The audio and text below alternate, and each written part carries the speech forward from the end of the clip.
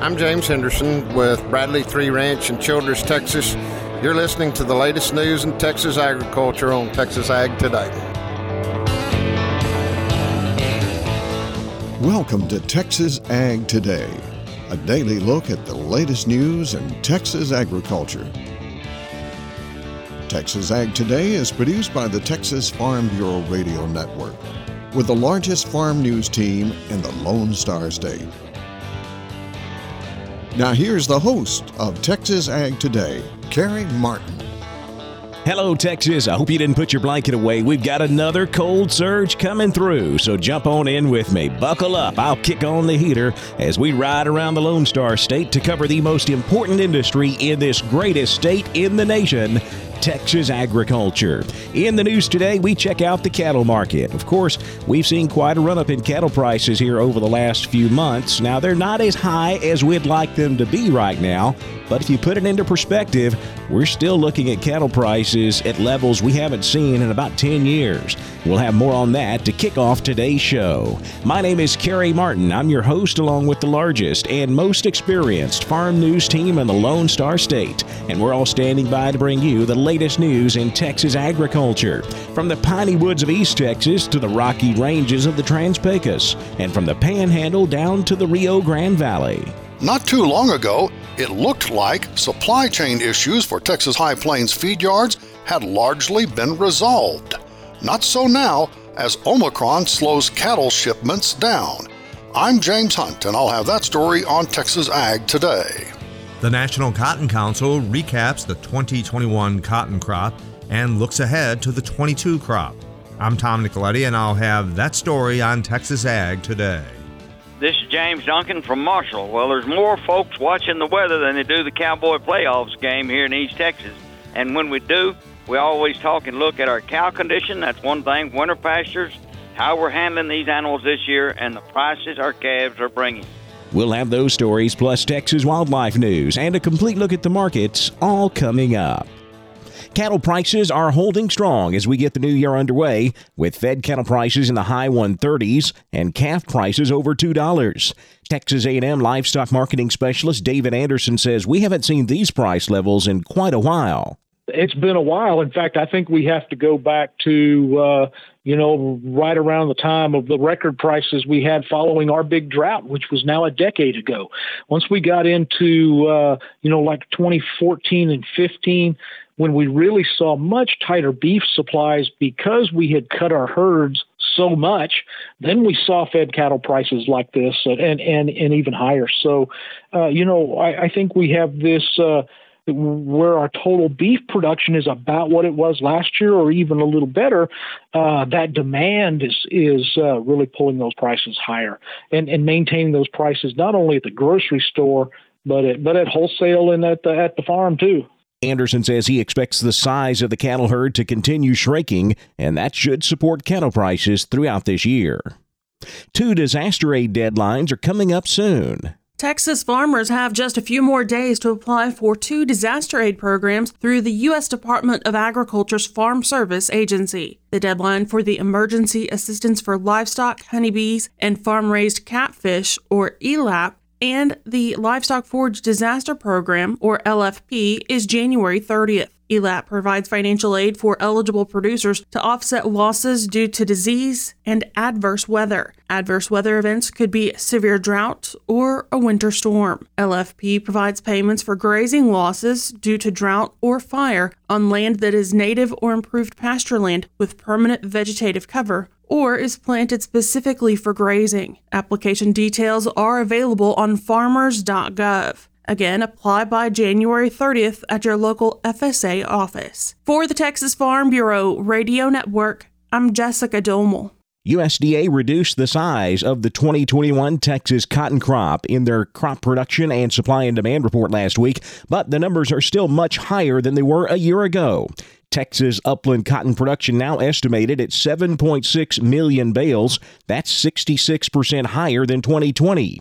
Yield is averaging 695 pounds per acre. Compare that to 686 pounds last year. Acreage harvested at 5.2 million acres in 2021. That's up 64% from 2020. The recent COVID surge has slowed down the cattle supply chain, and James Hunt tells us that's tightening margins for Texas feedlots.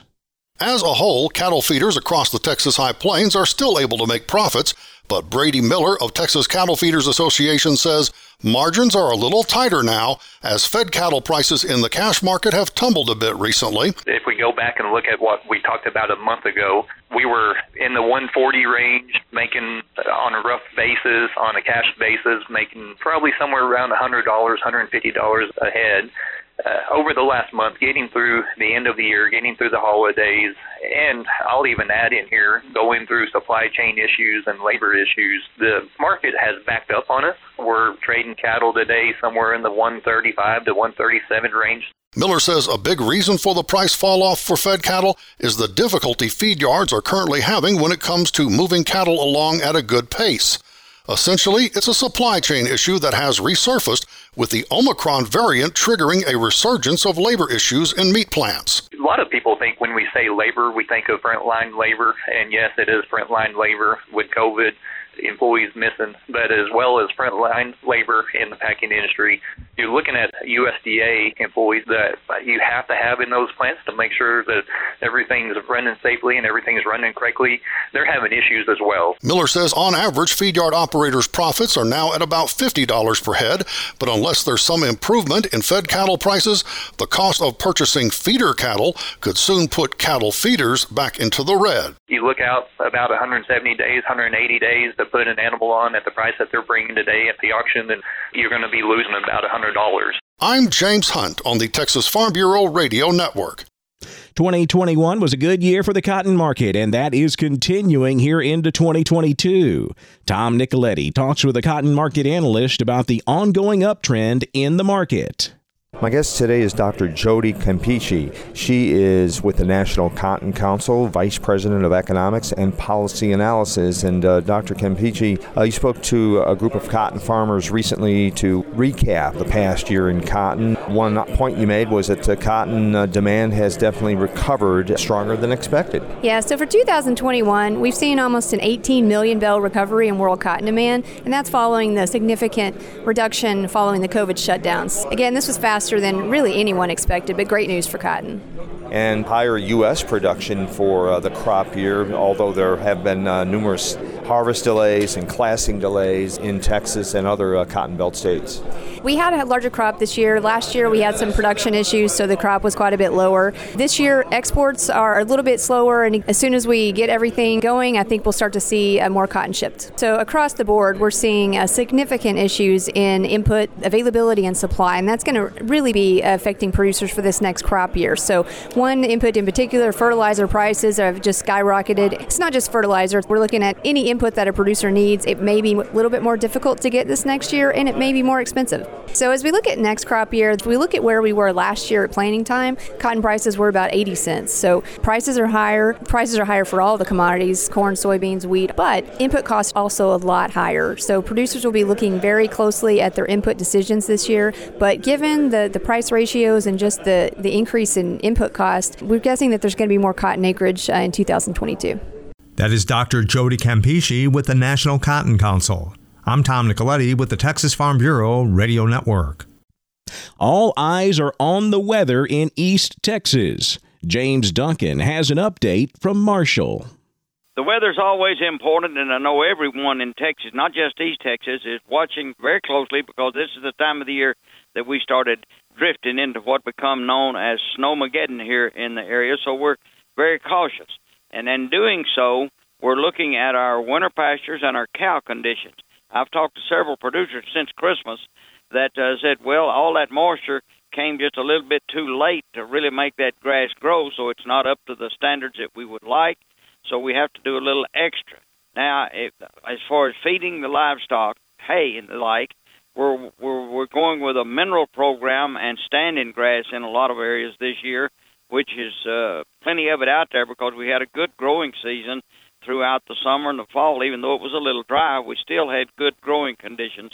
So we got good pastures. We need minerals and the like for our cattle. Now, one of the things that we're having to keep our eye on right now also and are getting ready is for the farmers markets that'll be opening in early spring. So a lot of produce is being planned. A lot's being planted already to get in the early crops. And, of course, we're not there yet for the major portion of our produce, but we're going to be doing and seeing more of that this year. Feral hog program is always of interest. We've got a new one coming to East Texas. You keep in tune to your county agriculture extension agent for the information on this program. It's going to be a good one. Cattle producers, have you re-registered your brand in your county? You have till the end of February to get this done. It's important for you to understand that your brand has to be re-registered in the county that it is located in for it to be valid in the days ahead. If you don't do it by the 28th of February, someone else can take your brand. You don't want that to happen, so get it done. Looking for a good 2022 all the way around right now, though, and we're starting the year kind of slow and steady, but we're looking for the prices of the calves to go up, and that'll always, when the green grass starts growing and the calf prices start going up, we always feel better. This is James Duncan reporting from East Texas for Texas Ag Today. The golden-cheeked warbler is the focus of another lawsuit. I'm Jessica Dolmel, and I'll have more coming up next on Texas Ag Today. And if you have an Arctic breed dog, there's a skin disease you should watch out for. Texas veterinarian Dr. Bob Judd has more on that coming up next, right here on Texas Ag Today.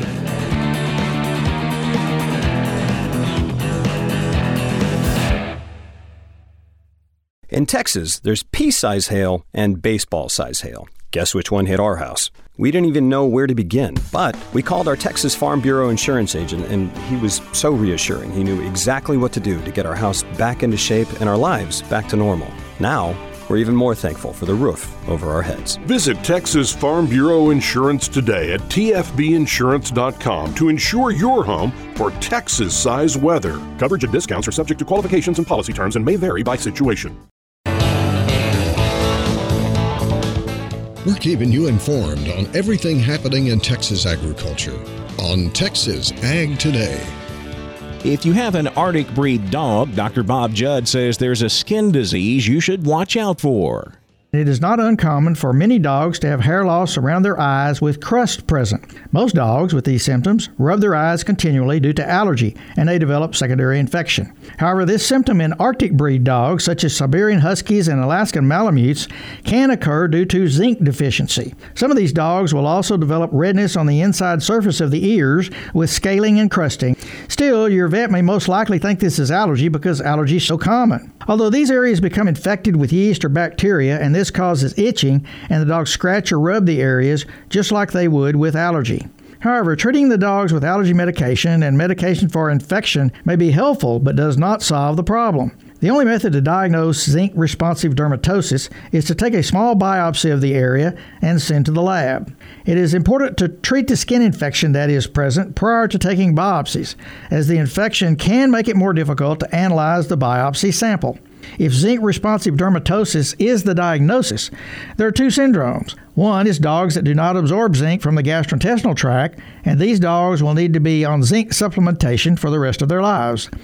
The other syndrome that can occur in any breed is a dog that is on a diet with a zinc deficiency. Although this is rare if you feed a commercial diet, it is possible, as many folks cook their own diets from recipes off the internet that may or may not be balanced. So always check with a vet nutritionist to make sure any diet you cook is balanced. I'm Dr. Bob Judd. This is the Texas Farm Bureau Radio Network. The golden-cheeked warbler is the focus of another lawsuit. Jessica Domel has the details in today's Wildlife Report.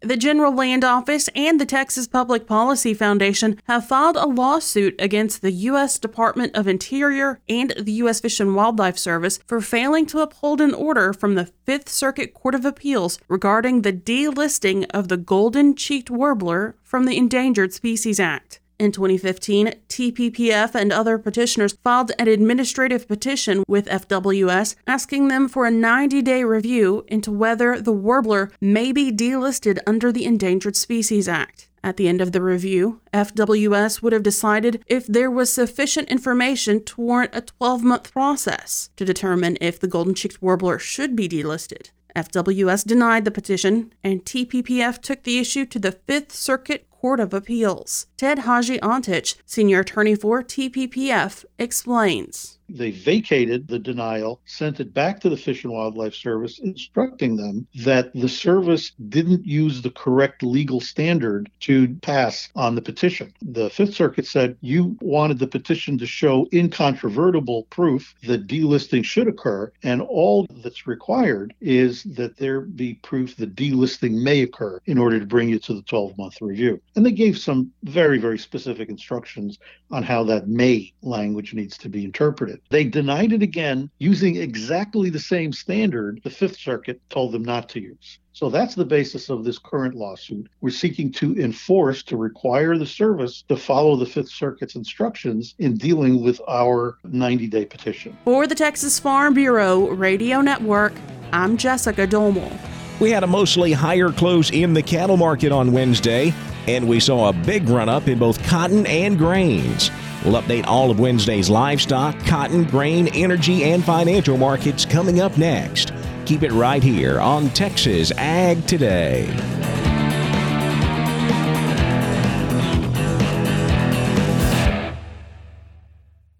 As a farmer or rancher, you know life in agriculture is often stressful. Things like the economy, finances, weather, and even a pandemic increase our stress levels and can leave us feeling defeated.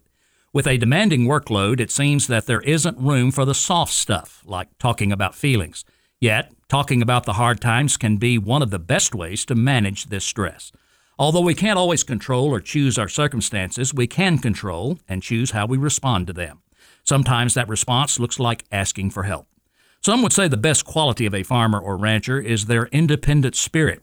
But what is agriculture without its community? A force of helpers, neighbors, extension, Farm Bureau members, friends, counselors, and pastors. We are stronger together. Find someone you can talk to. Find the help you need. The Southwest Ag Center is working with the Texas Department of Agriculture to identify stress assistance and resources. Visit swagcenter.org/stress to learn more. We're giving you the market information you need on Texas Ag Today. We saw a higher close in just about every single market on Wednesday. Higher for the cattle market, both live and feeder cattle futures finishing mostly higher. A pickup in the slaughter pace this week, along with higher boxed beef prices, all helping to move live cattle futures higher. February live cattle up 87 at $138.55. April up $1.50, $143.35. June up $1.40 at $138.47. Feeder cattle finishing higher on all except the nearby January. It's a lightly traded contract, getting ready to go off the board. It was down a nickel, $161.40. March feeders up 20, $165.62. April feeder cattle up 47 at $170.05. Cash fed cattle trade this week saw most of our sales at $137 on a live basis so far here in the South. We did have the online fed cattle exchange sell on Wednesday. They offered 3,580 head, but none of those cattle sold. Boxed beef prices higher Wednesday. Choice up $1.56 at $291.05. Select up $1.32. $279.71. Now let's check the auction barns. We're walking the pens with Larry Marble. Texas neighbors, welcome back to Walking the Pens and My Kitchen Table. I'm Larry Marble. It's time for a glass of iced tea and a livestock market operator report from Kenny Mingus, Milam County Livestock Auction, Cameron. Kenny, how'd the Friday sale go?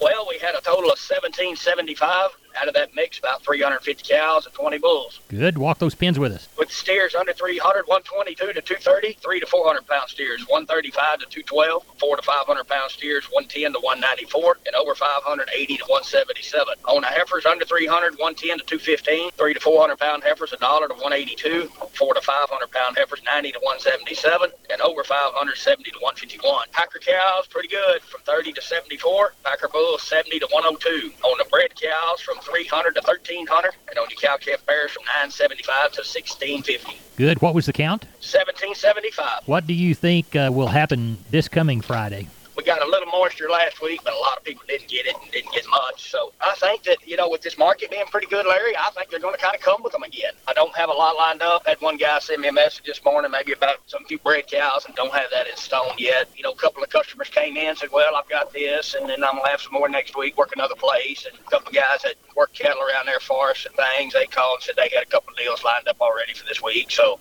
I don't think we can keep running these top numbers, this time of year. But if it stays dry, Larry, I think they're going to kind of sell along as we go, especially with the market being like it is. Well, tell everybody how to get a hold of you, Kenny Mingus. You bet. We'll be at the office Monday through Wednesday at 254-697-6697. You can follow us on our webpage at MiloCountyLivestockAuction.com or catch us on Facebook. Thank you, everybody, for their support. Hope you have a great year. We'll talk to you Thursday evening. Thank you. Thank you, Larry. Have a good one. Neighbor, I'm Larry Marble here in Central Texas, reporting for Texas Ag Today. Thanks, Larry. Back over to the futures market now, where lean hogs closed higher on Wednesday. February hogs up 70 cents, 82.30. April hogs up 207 at 91.35. Class 3 milk was mixed. The January contract up a penny at 20.24 a hundredweight. February milk down 32 at 21.30 a hundred. The cotton market continues its march higher. We have a lot of factors supporting cotton prices right now. You have the USDA report from last week that lowered the 2021 crop estimate. Then India lowered its crop production estimate. And you add all that into the fact that new crop inputs are going through the roof right now. There is the fear that farmers may not plant as many acres, resulting in a smaller crop for 2022. All of that adding up to higher prices. We're at levels we haven't seen since the big run-up back in 2011. March cotton now up 287 points. It closed at 123.95. October cotton up 96 points at 104.77. December cotton up 134 points, 99.18 cents.